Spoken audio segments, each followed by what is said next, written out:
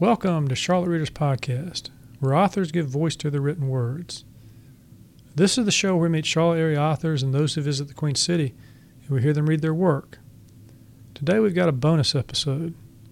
We recorded a live podcast at Davidson College on June 8, 2019, in the Tyler Tallman Sloan Music Building, known to us students who attended in the late 70s as the old 900 room, but more about that later. I want to thank Davidson College and thank all my classmates and the authors who appeared on the panel from my class for attending the live podcast, which turned out to be a really fun event. We're grateful to our sponsors, Park Road Books and Charlotte Mecklenburg Library, for helping authors give voice to their written words. Park Road Books is the oldest and only independent bookstore in Charlotte, with a welcoming staff ready to help you find your next great read. The store is right there in Park Road Shopping Center with the big blue letters. Charlotte Mecklenburg Library serves as an essential connector of a thriving community of readers, leaders, and learners. With 20 locations and a 24-hour online presence, their mission is to improve lives and build a strong community. We're also grateful to the Queen City Podcast Network, with whom this show is now affiliated, for running the technical part of this live production. The network is a collection of locally based, locally produced, locally focused podcasts that you can take anywhere and listen to at your own pace. Thank you, Brian Baltashevitz, for making the trip to Davidson. But enough with the prologue. Let's get to the stories. I'm your host, Landis Wade. Thank you for listening.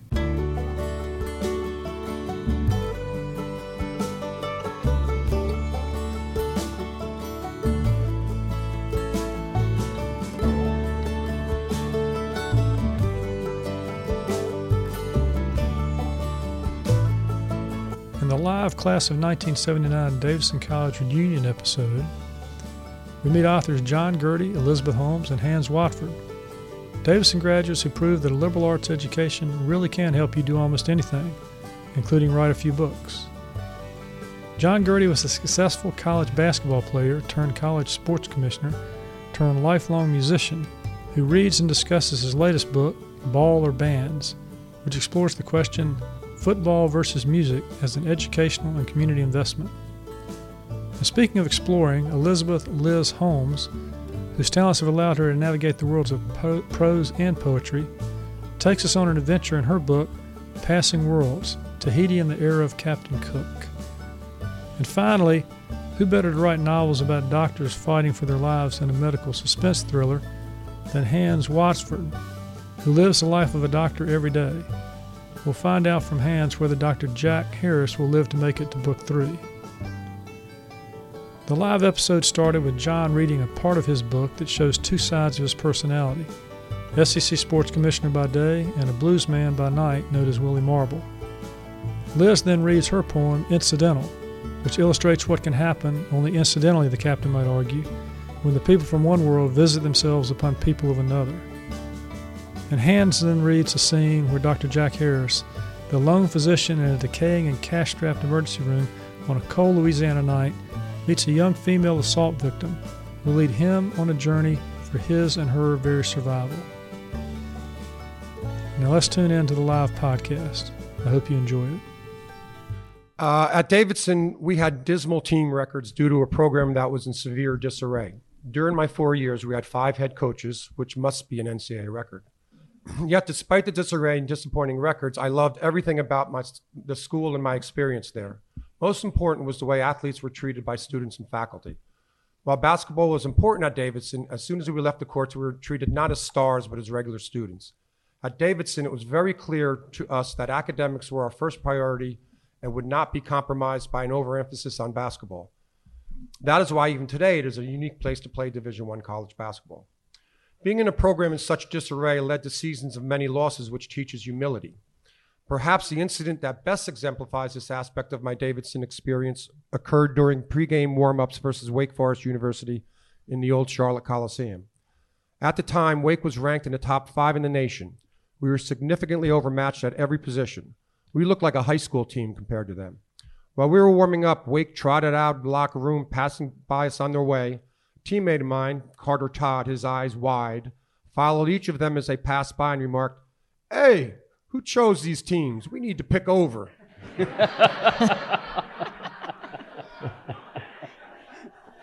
Anyway, after Davidson, I continued my education at Ohio University and got my master's in sports administration, PhD in higher education.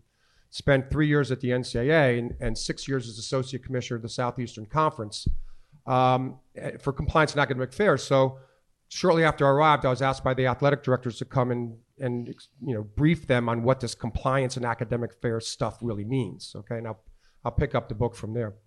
I proceeded to give them my best rap about the importance of compliance, academics, institutional integrity, and student-athlete welfare, and how, with their help, we were going to turn the Southeastern Conference into a model of institutional control for athletics.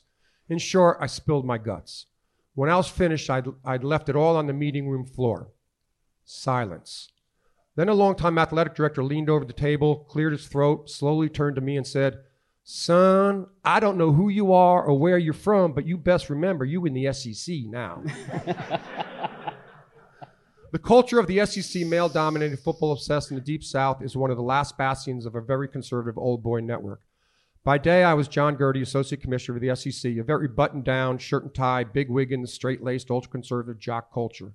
At night, however, I was known around the artsy, funky, five-point section of town with its bars, restaurants, and nightclubs as Willie Marble, blues musician. These were virtually polar opposite cultures.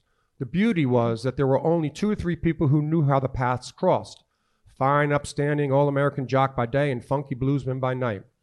I had a great time in Birmingham, but life moves on. With the birth of our first child in 1995, my 6-year stay in Birmingham came to a close. Likely at the right time, as by then it seemed that I was spending more time being Willie Marble than John Gertie. Incidental.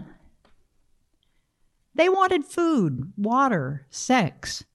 They meant to advance science, seek adventure, serve the king, win souls for Christ, or earn a wage and stay alive.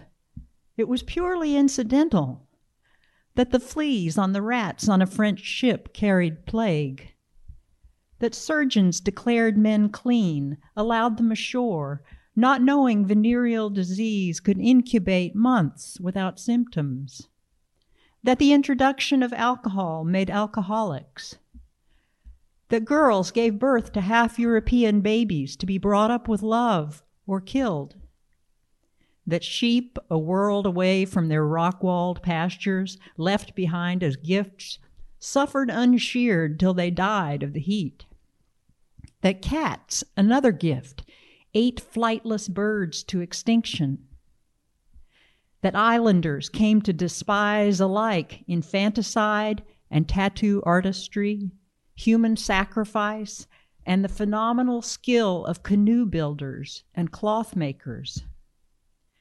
It was incidental that decent men intending no harm fixed Tahiti in the crosshairs of longitude and latitude for every predatory ship to come, that within 30 or 40 years the population declined 90%, that no woman started, inflicted, or exacerbated any of this.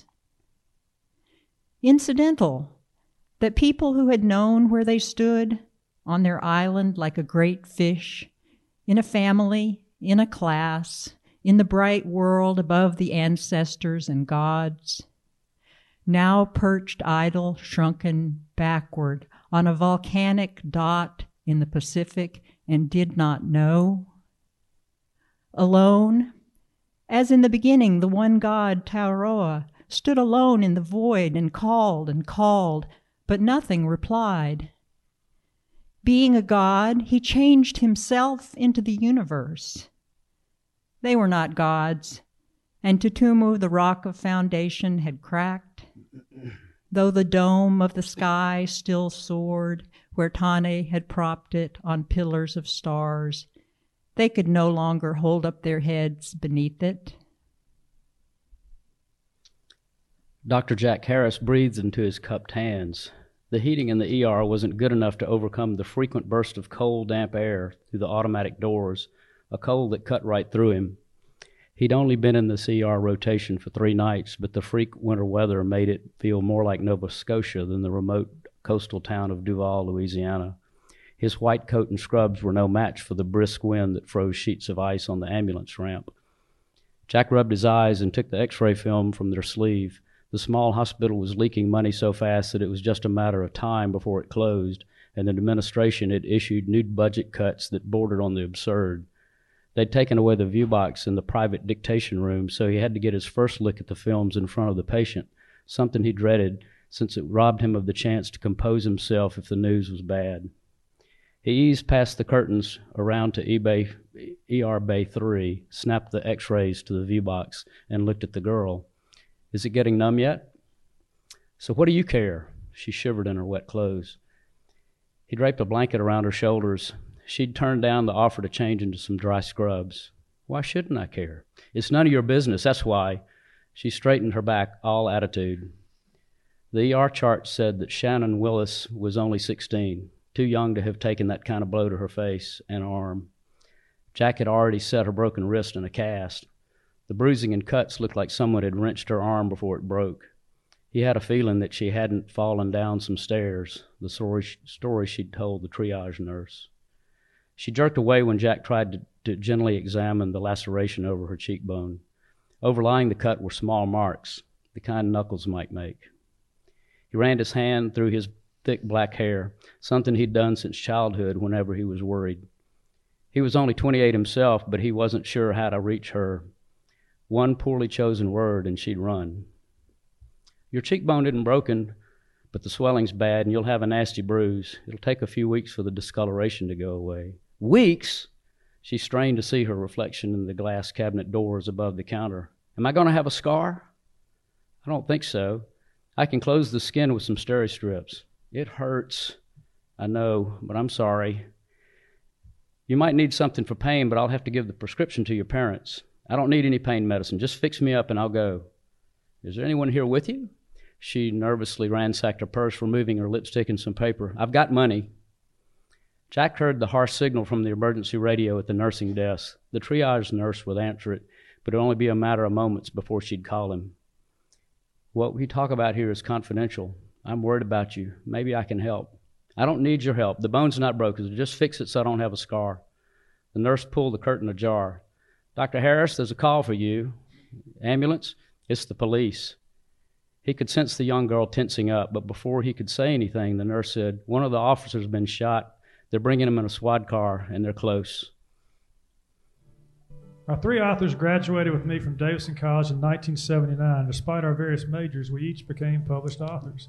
John Gertie was a Davidson sociology major and All-American basketball player. He's the author of 5 books, among them Baller Bands, Football versus Music as an Educational and Community Investment, Airball, American Education's Failed Experiment with Elite Athletics, and Sports, the All-American Addiction. John has been recognized by the Institute of International Sports as one of America's most influential sports educators.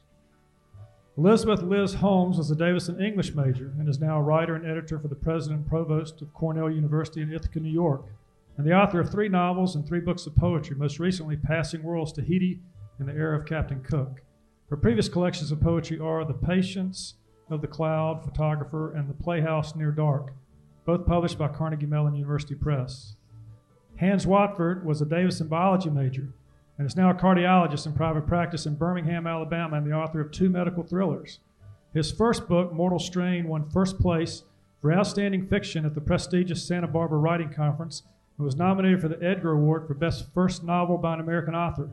The second of his Jack Harris series, Lethal Risk, was nominated for the SIVA Best Fiction Book of the Year and highlighted on Fox News as one of the best books to read on summer vacation. The great thing is that John, Liz, Hans, and I are just a few of the authors in our class. Others include Francis Taylor Ginch, Michael Kennedy, Cynthia Newberry Martin, Tim McDowell, which only goes to show that when you go to a college that doesn't feature multiple guest exam questions, you too have the foundation to write a book. Hey, welcome to the show, Liz, Hans, and John. Thanks. Thank you. Thank you, Landon. Yeah, so this space we're in the old 900 room. This is, as you recall, in college, the carpet smelled a little different, right? Yes. Like spilt beer. So when the 3 of you were sipping on pitchers of beer here in this room as 18 to 21-year-olds, did you have any idea, any plan, any notion, any daydream that one day you'd author a book and come back 40 years later to the scene of the crime to talk about it. Liz? No, I was not thinking of that when I was in the 900 room. Come on. I know Hans was. Hans, you were thinking ahead, right? No. I was thinking of other things, but not about writing. Yeah. Well, look, I did some research long before we were in school here. This building housed the library, as you know, and that's where the name came from for this room, because it housed the 900 series of books. And I didn't know what that was, so I went on, Google, Wikipedia, whatever, looked it up. The 900 series in the Dewey Decimal System is history and geography. It's a perfect alignment with Liz's poetry book about Captain Cook's voyage. And now this space is the Sloan Music Center, perfect for John's book promoting music. Hans? Sorry. I mean, what? I mean, why are you here? Did you bartend or something? No, but I kept them busy. Okay, you kept them busy. Well, let's talk just a second about how your Davidson degrees led you to where we are today. John, you were a sociology major at Davidson. Is there any way to connect the dots between sociology major and nonfiction author, and did it help you with this book in any way many years later? I'm not so sure the sociology part of it did all that much, but I do believe that the culture of Davidson and my experience here as an athlete and as a student, one of my core beliefs, which informs all of my writing on this subject, is that as much as we love athletics, we have to value and support and fund education. And my parents, I learned after my parents, when I come to Davidson, that only reinforced it. The values of the culture at Davidson in terms of honesty, integrity, community service, giving back. And I do think that using those values that we're taught here, you can use that as the prism through which to look at any whether it's medical profession or whether it's education or whether it's athletics. Using those core values that we learned here at Davidson, I think serves as a great foundation upon which to look and evaluate other areas and sort of apply those principles to what are issues you're writing about. So, Liz, you were an English major at Davidson. That might be the most direct path to author, is because I'm going to jump on Hans here in just a second again. So, being an English major, how was the connection for you? I mean, because you've done prose and poetry. Well, I was always interested in writing, even when I was a kid. But I think what Davidson did for me, I think I had great professors in the English department, and we did a heck of a lot of close reading, just really looking hard at a text and seeing what's in there. Why did the author do this or do that? Why choose this word and not that word? And I also had great professors who said, you turned in an essay. It's clear. It makes sense. Now make it interesting. Do something more with it. So it was that challenge, I think, to sort of open your eyes. When you're a kid who likes books, then you suddenly you begin to find out how hard it is to write them. Yeah, and Hans, you biology major. Come on now, you probably had fill in the blank tests or something, right? I'm guessing. But is there some kind of connection here between biology major and writing about medical stuff? Well, I think one of the things I really liked about Davidson was that we didn't have many fill in the blanks, even in biology. Even in our labs, you had to stand and defend things, and you had to know more completely a subject that you might not have known if you just knew to study for the answers and pick the right answer on the page. And that attracted me to Davidson. It's one of the many things that attracted me to Davidson. But also the benefit all of us have had is there was such a standard of exploring with your brain in every class you had, whether it was science class or any other class.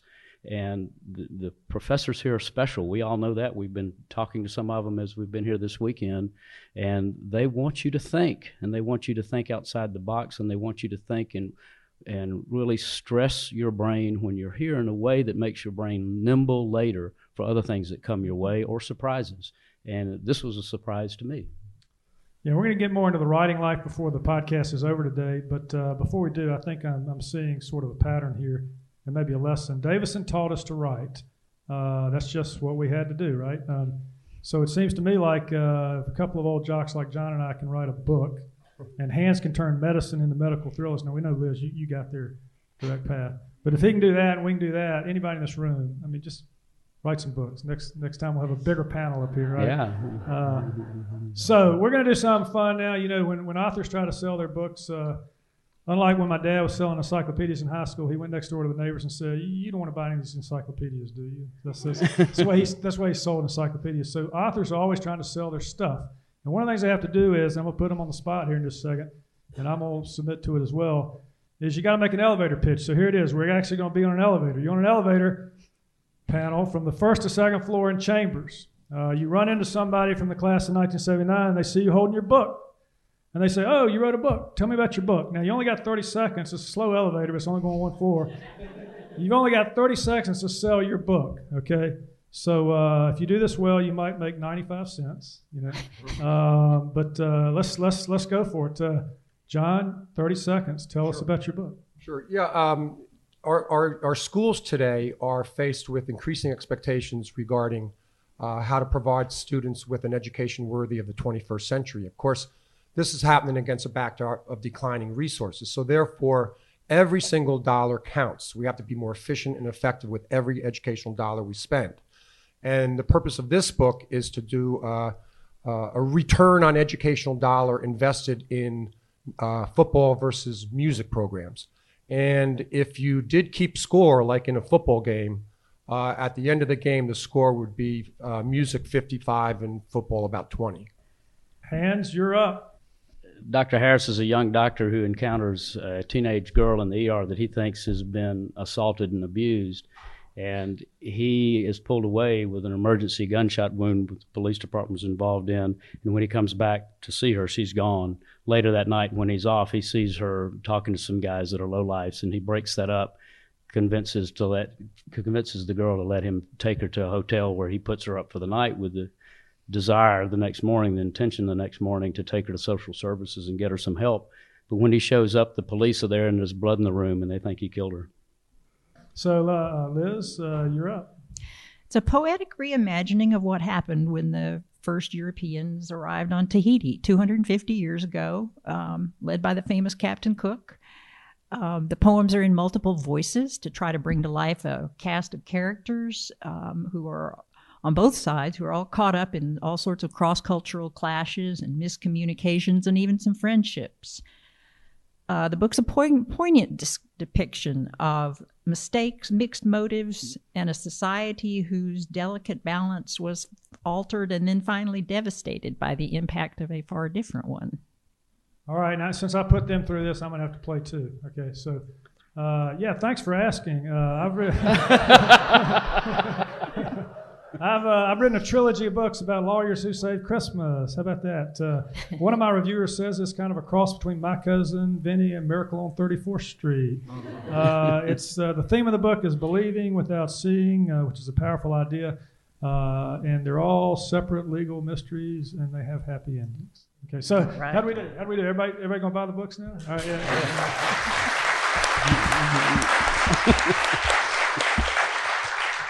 All right, we're going to take a little bit of a 2 to 3 minute dive in each book for a second. I'm going to ask the panelists some questions. We're going to start with John.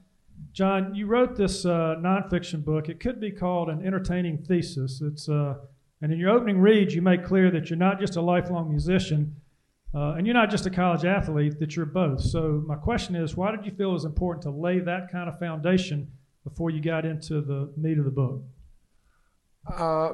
Because I think by laying that foundation, I've competed, quote unquote, at the highest levels of both in athletics and in education, my PhD, and founded and run a music-related nonprofit, and a lifelong musician. I think it was important because it is critical of football, and so.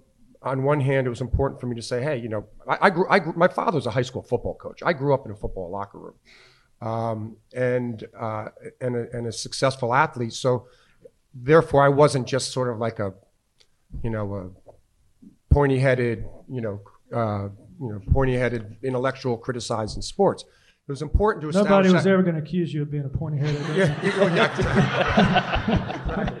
But it was important to establish credentials on both sides of the equation, because I just one quick example is like, one of the primary justifications for athletics is as being part of the educational process in an educational institution is that it teaches teamwork, right? And that's one of the primary justifications, things you can't learn in the classroom, supposedly. But anyway, I've been in a 5-person basketball team where everybody's working together, communicating, discipline, teamwork, time management, personal responsibility, all of those things in pursuit of a common goal, right? But I've also been in a 5-person band, and there's no difference.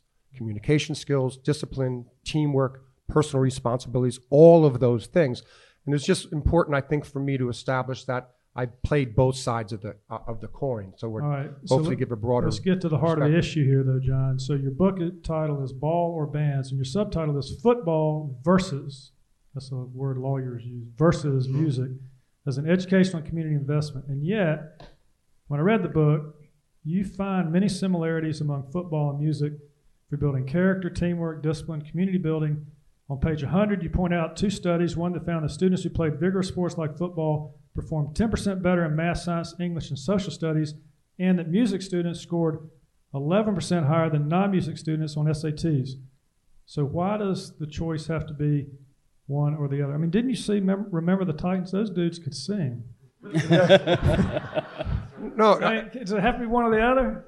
No. Well, in a perfect world, it shouldn't. But we no longer live in a perfect world. I mean, schools are struggling.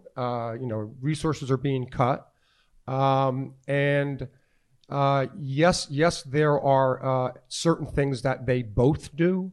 But as you read through the book, I offer different things in terms of character development, in terms of brain function, in terms of direct impact on academic performance, in terms of how it impacts school culture. And, I went into it, I had my ideas about it, but I really tried to go into it really a balanced perspective. And by the end of it, it was just painfully clear to me that if in doubt, if you had to choose, and increasingly as parents, as educational leaders, as community leaders, we're going to have to make those tough choices. And it isn't a perfect world. So therefore, that's why I wrote the book. That's where and that's a conclusion that I came to. But again, I'm not happy about it, right. But I just think that's the reality of the world in which we live today. All right. Well, thank you for that. It did actually, being a football player myself, I went into it. I'm not going to buy. And I started reading it, and you make some good points in the book, so it's worth exploring. And speaking of exploring, Liz, let's talk for a minute. You wrote a book of connected poems related to the British explorer Captain Cook and his 3-year voyage in the mid-1700s on the Endeavour in the Pacific Ocean, and particularly his impact on the people of the island of Tahiti. What drew you to write about this period of time in history? And being a novelist too, why did you decide to express it in poetry instead of prose? There's a lot fewer words in poetry. You don't have to write so much. No, I knew absolutely nothing about Tahiti, and I don't know a lot of history really. But I sort of by accident came across a little essay that was about one of the people on Captain Cook's ship, who was an aristocratic naturalist who, when he came to this island, he kind of threw himself into learning all about this culture. And that kind of piqued my interest, and I began to read more about it. And I began to realize that it sort of called into question the vague assumptions I had about colonialism and how those connections happened between European countries and some of the places they explored. And it just became deeper. The more I looked into it, the more there was to see. Well, your poem, incidental, which you read at the top of the program here, the opening poem, which is called Prophecy, your first line of that poem says, "Something strange was coming," and you sort of spell that out in incidental as to what happens when it came. But in your last four lines, you said, "This land will be taken by them. The old rules will be destroyed. They are coming on a canoe with no outrigger." So what did you hope that readers might take away from this work about the unintended side effects of exploration? Well, I should probably say that those lines that you read are actually words that were said by a priest on a nearby island just a few years before the Europeans arrived. So he was quite a good prophet. I can visualize this ship, and you've got this one scene you're going to read where they're looking over the edge and they're taking in this new city. By the way, Mutiny on the Bounty went to Tahiti too, right? Yeah. That's right. Not just a few years after these incidents. They're going to expand them, and have a mutiny on the way back. All right. They did. So you wrote an afterword about the details of Cook's voyage, and you cited many sources. Did you have to do a lot of research for this book? I did quite a bit of research, and of course, most of what you can find is from the European point of view. But it was really fun to read the journals of people who were there, and get their different perspectives on it, and the interesting ways. Just that 18th century language was kind of interesting, and I did find there are some scholars who have really studied all of this from the point of view of the Tahitian people too, and that was hugely helpful. All right, so before our mid podcast break, I'm going to talk to Hans just a second. Hans, your protagonist in your series, he's a young, handsome doctor, strapping guy. He's skilled enough to handle most any medical emergency and smart enough to solve a mystery, but not quite intuitive enough when it comes to understanding women. So how much of you, Hans, is in this character?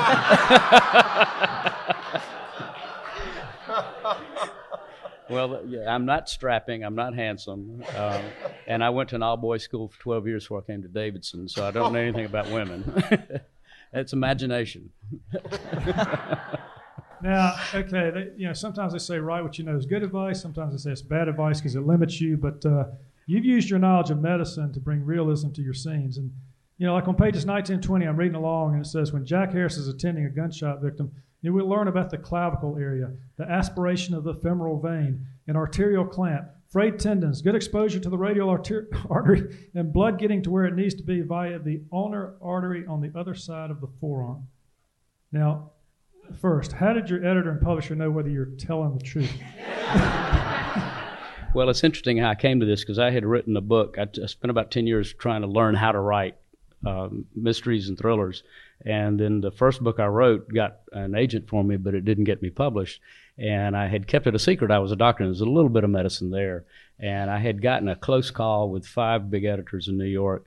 And one said, even the medicine doesn't ring right. And my agent was frustrated. And she said, well, he's a doctor. He should know. And she called me and said, hold on. And I didn't know what that meant. But I got a call from 5 editors who had taken a pass on my book, and every one of them said, will you write a medical thriller? And I said, sure.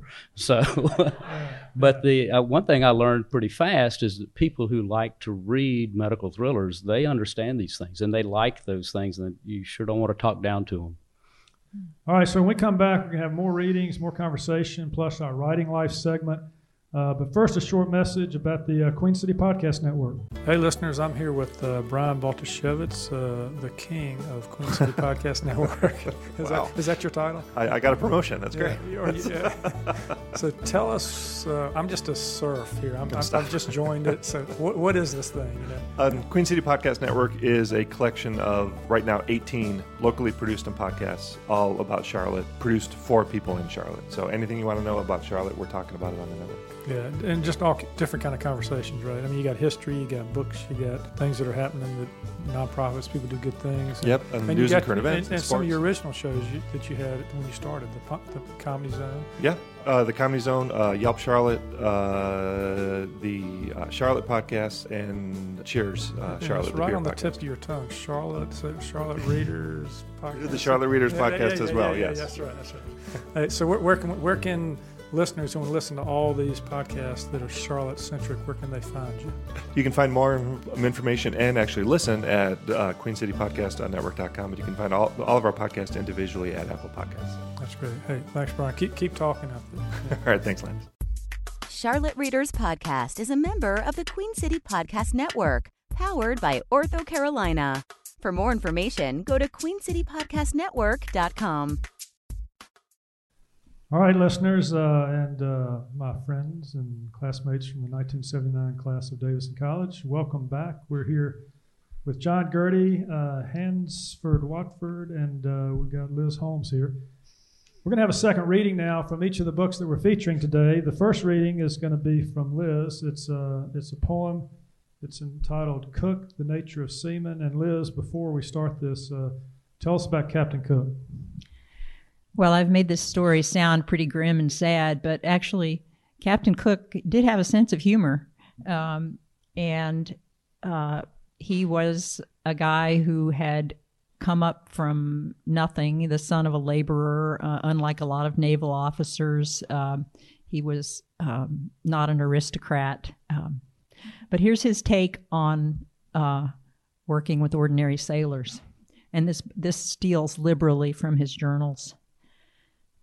The unvaried diet of a long sea voyage, salt beef, salt pork, dry bread full of vermin that taste as strong as mustard, if unrelieved by fresh food, allows scurvy a footing in the ship. This I propose to prevent by means of sauerkraut, portable soup, and malt, a decoction of the latter given by the surgeon to any man with the least symptom. The sauerkraut the men at first would not eat, and I made no attempt to compel them, merely had it served to the officers daily, letting the men take as much as they pleased or none at all. In a week I had to ration it. Such are the tempers and dispositions of seamen. Give them anything new, although it be ever so much for their good. They murmur, malign the inventor, grumble, refuse. But the moment they see their superiors set a value upon it, it becomes the finest stuff in the world, and the inventor a damned honest fellow. So, Liz, the thing that I found interesting about this, one of the things about this poem was that several of the lines come directly from the journals of Joseph Banks and from Captain Cook himself. Mm-hmm. And these journals are also almost lost because that ship, I think, was damaged on the outer... It came very, very close to going down on the Great Barrier Reef off Australia. So how much truth was employed in this work and how much required the use of your imagination? Well, there's nothing in here that's contrary to known facts. I tried to fill in some gaps. I tried to imagine more about how some of these people felt. Because the journals, most of them tend to be pretty matter of fact because they knew they were going to be published. These are not really private diaries. So is it true that sailors in that day and time would eat dry bread full of vermin? Oh, yeah. And turn their nose up at sauerkraut? Yeah. Yes. Okay. Very much so. All right. Well, it tastes kind of a lot. I don't know. All right. So let's do Hands for a second. Hands, we got another reading, which you wouldn't necessarily expect in a medical thriller with people running for their lives and bad guys and all this kind of stuff. You're going to bring a little bit of a romance thing in here. How'd you do that first? Sure. Yeah. These are two people who knew each other at another time, and I'll just pick it up. Celeste flattened a garlic clove with the flat base of a carving knife, then added it to the onion and tomatoes simmering in butter and white wine. There was a pound of boiled shrimp heaping in a mixing bowl, the steam still rising. She opened the refrigerator and poured a glass of Pinot Grigio for each of them. Wash up, then peel the shrimp, if you remember how that is. Jack said, it's been a long time, but not that long ago. She looked at him, and for a moment her eyes caught his as they once had. It was only a moment, but it had depth and resonance, a moment with tender meaning that he could feel because he'd once loved this woman. He wanted to ask her now, ask her what had happened between them, why she'd left. Her words from last night had been recurring ever since she said them. It wasn't my idea to leave, but all he could do was look at her. Celeste said, when I saw you in the parking lot down in Duval, it was like no time had passed. I knew we'd see each other someday, someplace. I thought you were mad at me, and I don't blame you. You deserve better. I just wish we could start over and maybe play that scene again. He wanted to reach out to feel the warmth of her skin. Maybe that could happen. She paused and looked at him. Maybe it could. He took in everything about her face, her light green eyes, every subtle movement as she watched him watching her. I thought about you wondering how you were. She looked away, flipping the fillets before they were ready. Jack moved next to her. For months after you left, people would bring up your name and just pretend to be embarrassed. It seemed like they did it just to see how I'd react or what I'd say. His voice felt like it was about to crack.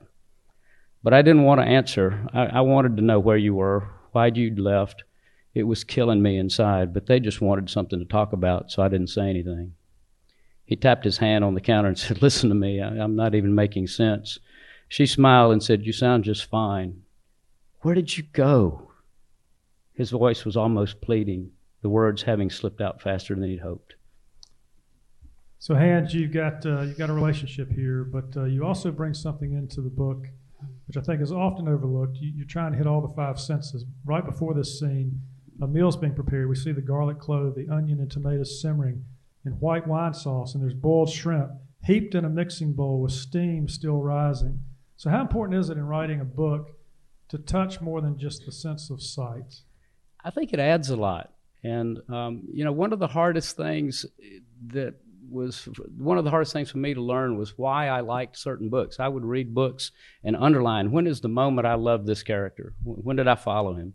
And it still was ethereal. And I had a teacher who told me one time, what's important is what you leave out.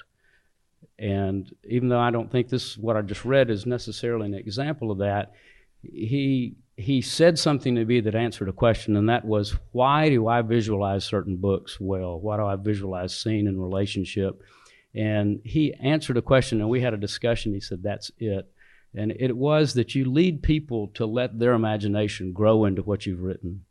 And you leave out the important little detail that they're going to add, and then they take possession of it. And that's easily said. It's easy to do in a ham-handed way, but knowing what to leave out was an important lesson for me. And some of that is you lead up to it, I think, with engaging senses, and then back away, and hopefully the reader or someone listening has put their own take on it by you leading them there and then backing away and let them come into it. Well, speaking of senses, if this were a sense, keeping an open mind, which is something that's not done too often in this day and time. Mm-hmm. John, let's move to yours, because you've got a middle read here that's kind of a call to action, where you talk about the point of the book is to have a serious debate. Can you pick it up there? Right. Yeah, well, it's interesting. You asked earlier about sort of the reasons for writing this or my perspective on it, and I did because I've spent a life spent in both arenas, both areas. So anyway, when I started working on this, I was kind of going slow. I was just sort of gathering my thoughts on it, and then all the stuff about the revelations about brain trauma started to come out regarding all the research and all that stuff came to light, and it really added a sense of urgency to purpose. You need to get this done. Because it's timely and it's important. So. I'll pick up, why that is. The point of this book is to spur and better inform that debate. It's to provide context, insight, and information to help education and community leaders, as well as parents, approach these questions with a clearer understanding of the educational and society playing field when extracurricular funding priorities and decisions are considered. Open and honest debate of these issues is critical because we live in an age when schools simply do not have the resources necessary provide unlimited extracurricular activities. As a result, we must make choices regarding the most effective way to invest our increasingly limited educational resources. But all of this context and dialogue is of no use without the courage and commitment to go where the logic, truth, and data take us.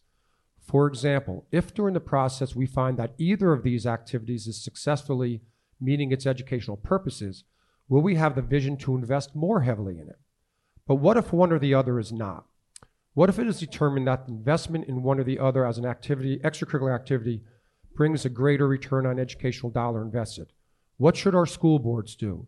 What should we as parents and tax-paying citizens do? Will we have the courage to make what may be very difficult and unpopular decisions? Despite the fact that some of the answers we may find may be uncomfortable or inconvenient, we should welcome this discussion and analysis because if we approach it honestly, the end result will be better schools serving our children and communities more effectively. in the end, isn't that what we all want and what our nation needs? So, John, what was one of the most uncomfortable and inconvenient answers that you found for people who love football, and for people like me who played college football? What was one of the most uncomfortable and inconvenient answers? Well, again, my father was a high school football coach. He was also the physics teacher in our school. So I had that balance right from the start. But as a product of the system, I'm a product of the system. I mean, I would not be where I am today without basketball and the opportunity that Davidson provided me to play basketball. So it was really bittersweet in a lot of ways, because I truly believe in the value and importance of athletics as an educational tool. I mean, that's the primary justification we have for it to be a part of our educational system. And I strongly believe that. But I also believe that in many cases, in football in particular, really putting the icing on the cake is all the brain trauma stuff, is that organized athletics, elite athletics within our educational institutions, we've lost perspective on it. Again, as much as we love athletics, and God knows I love it. I mean, I owe everything to athletics. As much as we love athletics, we have to love and value and invest in education more.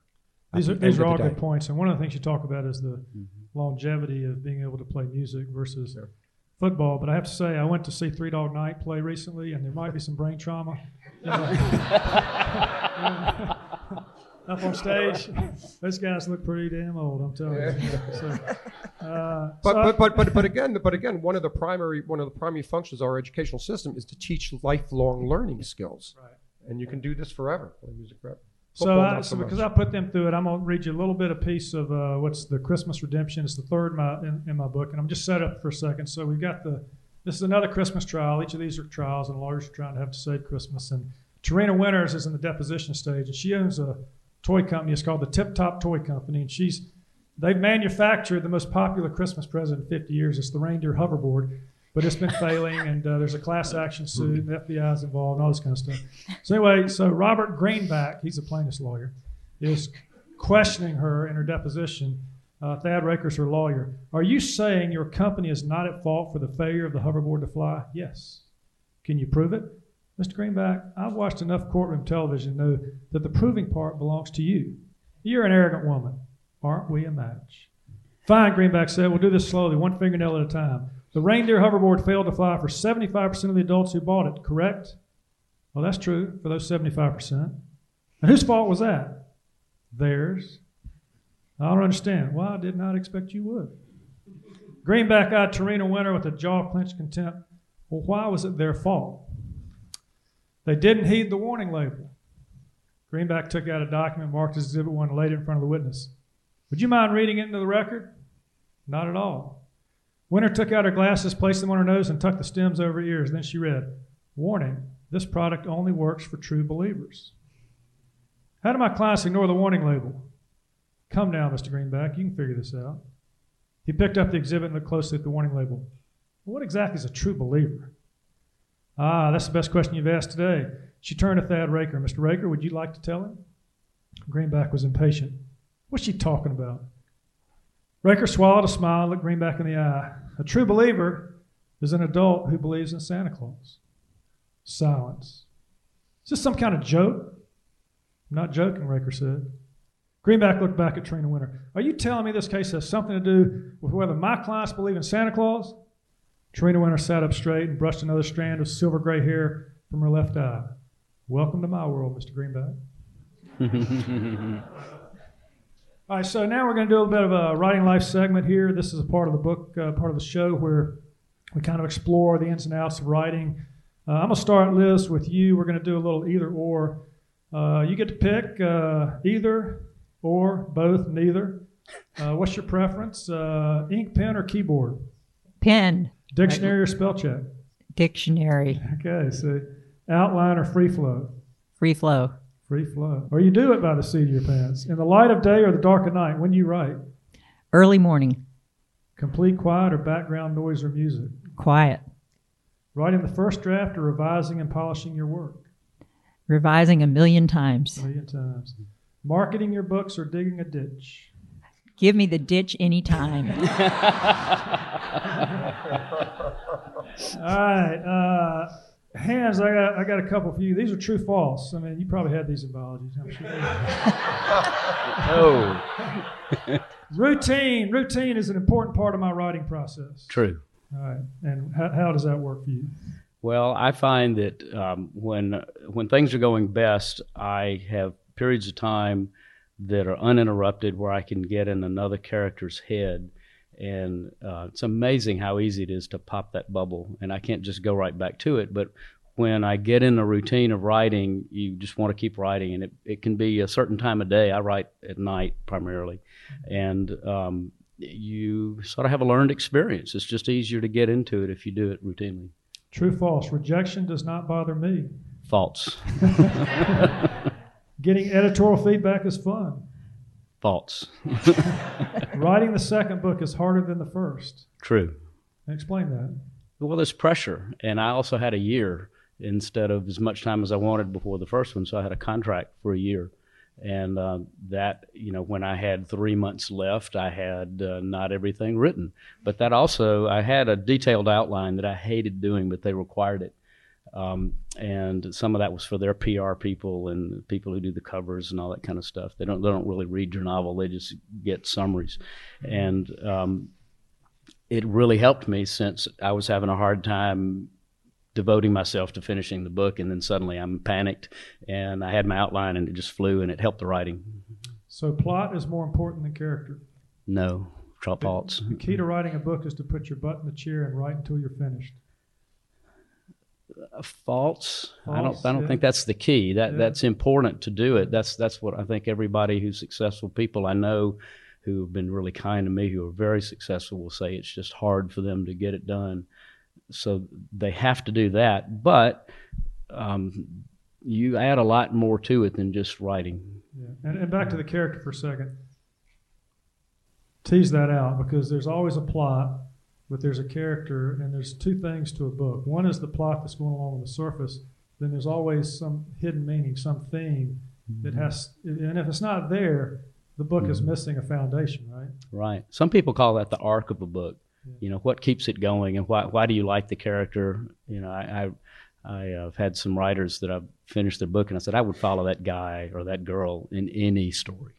And it's ideal to find somebody who's get a character like that. But I think one thing that's common to people who write is that stories and suggestions are not the problem. I have too many plots in my head. They come all the time, and it took me years to realize that's what was going on. And I didn't recognize them as stories for the longest time. And then suddenly I realized, these are novels. They're scenes in a novel that unfold over time. It took me a long time to realize I just needed to figure out what's the steps between these scenes. And when that happened, I really got into it. But, there's a lot of work to get there. And I don't think you can teach people to have an imagination or to appreciate speed and timing in any type of book, but you can teach craft. And that's some of what you're talking about, is the understanding ahead of time before you write it, that you as the writer needs to know some things that maybe aren't in the book, but the way you write it will be informed because you know what that arc is, what the underlying story is. So people's actions, their reactions, what they do will be consistent with what that story is. That was wrong with my first book. I didn't understand that. All right, so we're going to move to John. John, since you're a sociology major, these are like essay questions, so you can. And since you're the deep thinker and you're Willie Marble by night, and so here's the first question. I write because it does this for me. I think it's my way of giving back, of encouraging people to. I mean, it's funny. I was involved in. My passion is education, really. I was involved in, again, son of a high school football coach, music teacher. A physics teacher. My mother worked in the school system. My sister's a teacher. And so I went into college athletics because I believed in athletics' power and potential as an educational tool to supplement the educational process. So anyway, I went through the NCAA, got my PhD, NCAA, SEC, involved in athletics, but I always thought of it as education. And then when I left the SEC to be a stay-at-home parent, and then this opportunity to reinvent myself after the kids got older and they didn't need dad around as much anymore. Lifelong musician, I started doing the research on what's going on in our schools, in terms of cuts in music programs. But at the same time, you're cutting programs here, but at the same time, the research is just mounting every day about how effective it is as an educational tool, right? So it's like, so I started a nonprofit, a music-related nonprofit, but people would ask me, what do you mean? You're athletics, and now you're doing music. How's that different? It's like, now you're writing, which is back to the question I was asking about. Right. Well, but the point is, it's the same thing. Yeah. To me, it's about education. That's my passion, to get people to think about how we can improve our educational system for our children. And I was going to ask you a question: what are the vices and activities that interfere with your writing? But I think I know now. You've got music as a passion. You've got what you're doing with this foundation that you're working with. Do you have a funniest or worst or best experience as a writer that you can share? I'd have to think about that. That would be. I would prefer probably a yes or no answer on that. Yeah. Yes or no question on that. Come on, isn't this like you're supposed to at least BS it or something? How about this one? The first time I felt like I could call myself a writer was when? I guess maybe when my first book was published. All right. That's great. So we got 5 minutes. We got 3 reads that last about a minute each, and we're going to do that, and then we're going to wrap this up. We're going to start off with hands this time. I'm going to just tell you, so we don't have too much set up. You heard about the young girl at the beginning who's in the emergency room. Well, now she's gone out. Jack doesn't know where she is, and some bad guys are after her. Hands, can you pick it up? And they've taken her and they've put her in the fish hold of a shrimp trawler. He climbed the metal ladder and then closed one side of the metal doors that formed the roof of the fish hold. All you got to do is tell us where you stashed those papers. He closed the other door and the cavity became dark, but she could easily hear his voice through the steel. A little time freezing your ass off may help you change your mind. Alone, Shannon tried her best to wipe her hair and face. Her skin burned where they had ripped the tape. She curled onto her side, trying to conserve her body heat. They could do all they wanted, but she wasn't about to tell them where those papers were. Now she could prove what they'd done to her father and others like him, and all those men ruined just for the sake of money. Nothing and no one was going to stop her. They were about a half mile into the Gulf when Wayne came to the wheelhouse and said, "What if that bitch told him?" "Who?" said Jewel. "You know, that doctor who took her to the motel." Jewel looked at him, but his dull expression didn't change. He lit a cigarette and threw the match into the Gulf. After a couple of deep drags, he said, maybe that's why he tried to hide her like he did. He picked up his ship-to-shore radio handset, then thought better of it since everyone in the fleet would hear. "I'll make the call when we get in tonight. Even if he don't know, he's seen us. We got to do something about that." All right. So, John, how about leaving us with your final words on the topic? Okay. Last 2 paragraphs of the book. To meet the increasingly complex challenges of the 21st century, we must develop in our populace a corresponding increase in creativity. One of the most effective tools in our educational and community arsenal to teach creativity is music. We no longer live in an industrial economy that required workers to be physically fit, unquestionably obedient, and able to methodically perform the manual tasks required for an assembly line. While football may have been a wise educational investment in the early 1900s, continuing to invest in an activity best suited to prepare workers for a world and economy that no longer exists is misguided. Music is a far better educational investment than football in providing the skills necessary to succeed in the interrelated, global, information-based creative economy and world community of today and the future. It's really that simple. In the end, it comes down to whether we, as educational and community leaders, continue to fund an activity that scrambles brains and is better suited to prepare our children for an industrial economy that is long gone, or invest in an activity that strengthens and builds brain capacity and brain function, and that is perfectly suited to prepare our children to more effectively meet the challenges of the 21st century. All right, Liz, and you've got a final poem here called Approach. Could you share that with us? Yeah, this is from the ship after months at sea. a land uneven as a piece of crumpled paper, precipitous heights and dark valleys, a beautiful verdure even to the tops of the highest peaks. Closing in, they crowded the deck to stare into unfathomed depths, a heaven of hues remembered, heard of. Meadow, shamrock, mottled apple, subtle moss and tender peas, fairy tale emerald, Chinese jade, mallard, peacock, wind-whistled barley, darkest hue of cemetery lanes. They plunged, they drowned in plush abundance, earth-born wealth, as they had not yet, praise God, drowned in the slippery, bilious shades of the sea. So, audience and listeners, you can find out about John Gerde's writing at johngerde.com, Elizabeth Holmes at elizabethholmespoet.com, Hans Wofford at whwofford.com. After this presentation today, we're going to the Ice House. They have beer there, I hear, so we're going to go there. You're going to meet with hall counselors. You can talk to the authors at the Ice House about their books. But before we sign off and we do that, we've got a little end roll that'll have some music to it. I'd like to, since we're in a music hall, let's kind of do this sign-off thing like a band might too. On guitar and percussion, and author of many nonfiction books, including Baller Bands. Give it up for John Gerde and Willie Marble.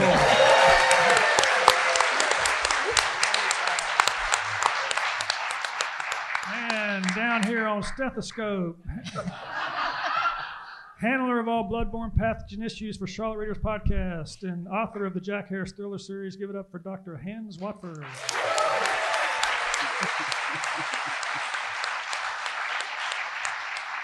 And on moral compass and navigator to the Pacific and beyond, and author of novels and poetry books that tell important stories. Give it up for Elizabeth Liz Holmes.